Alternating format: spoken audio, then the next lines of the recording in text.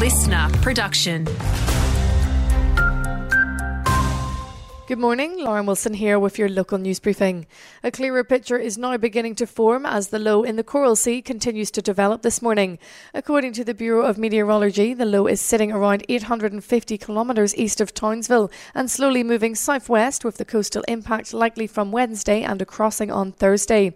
Mayor Greg Williamson is urging residents to refamiliarise themselves with the disaster dashboard and their own cyclone plan. If you are told you need to evacuate, where are you going to go? What are you going to take? What's the family going to need? What's your pets going to need? What's grandma going to need in this situation should it come to the worst? Current models predict a crossing between Innisfail and Early Beach, with gale winds heavily impacting the Whitsundays and Mackay. In more cyclone chat, Queensland boat owners are cautioned to secure their vessels in preparation for an approaching tropical low along the east coast. The Bureau of Meteorology warns damaging winds, storm tides and potential flooding starting from tomorrow. Maritime Safety Queensland urges boaties to check weather forecasts, ensure more boats are securely fastened and reconsider plans to navigate until conditions stabilise.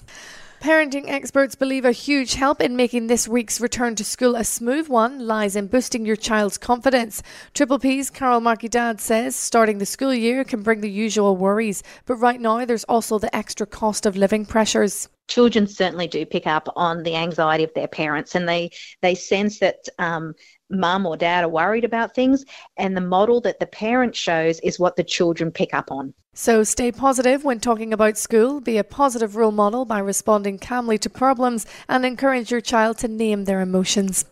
And Bonza is adamant it's improving its service after a chaotic Christmas, which saw 1 in 5 flights cancelled and around half run behind schedule.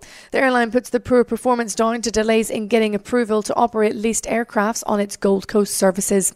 And you can download the Listener app for more local news.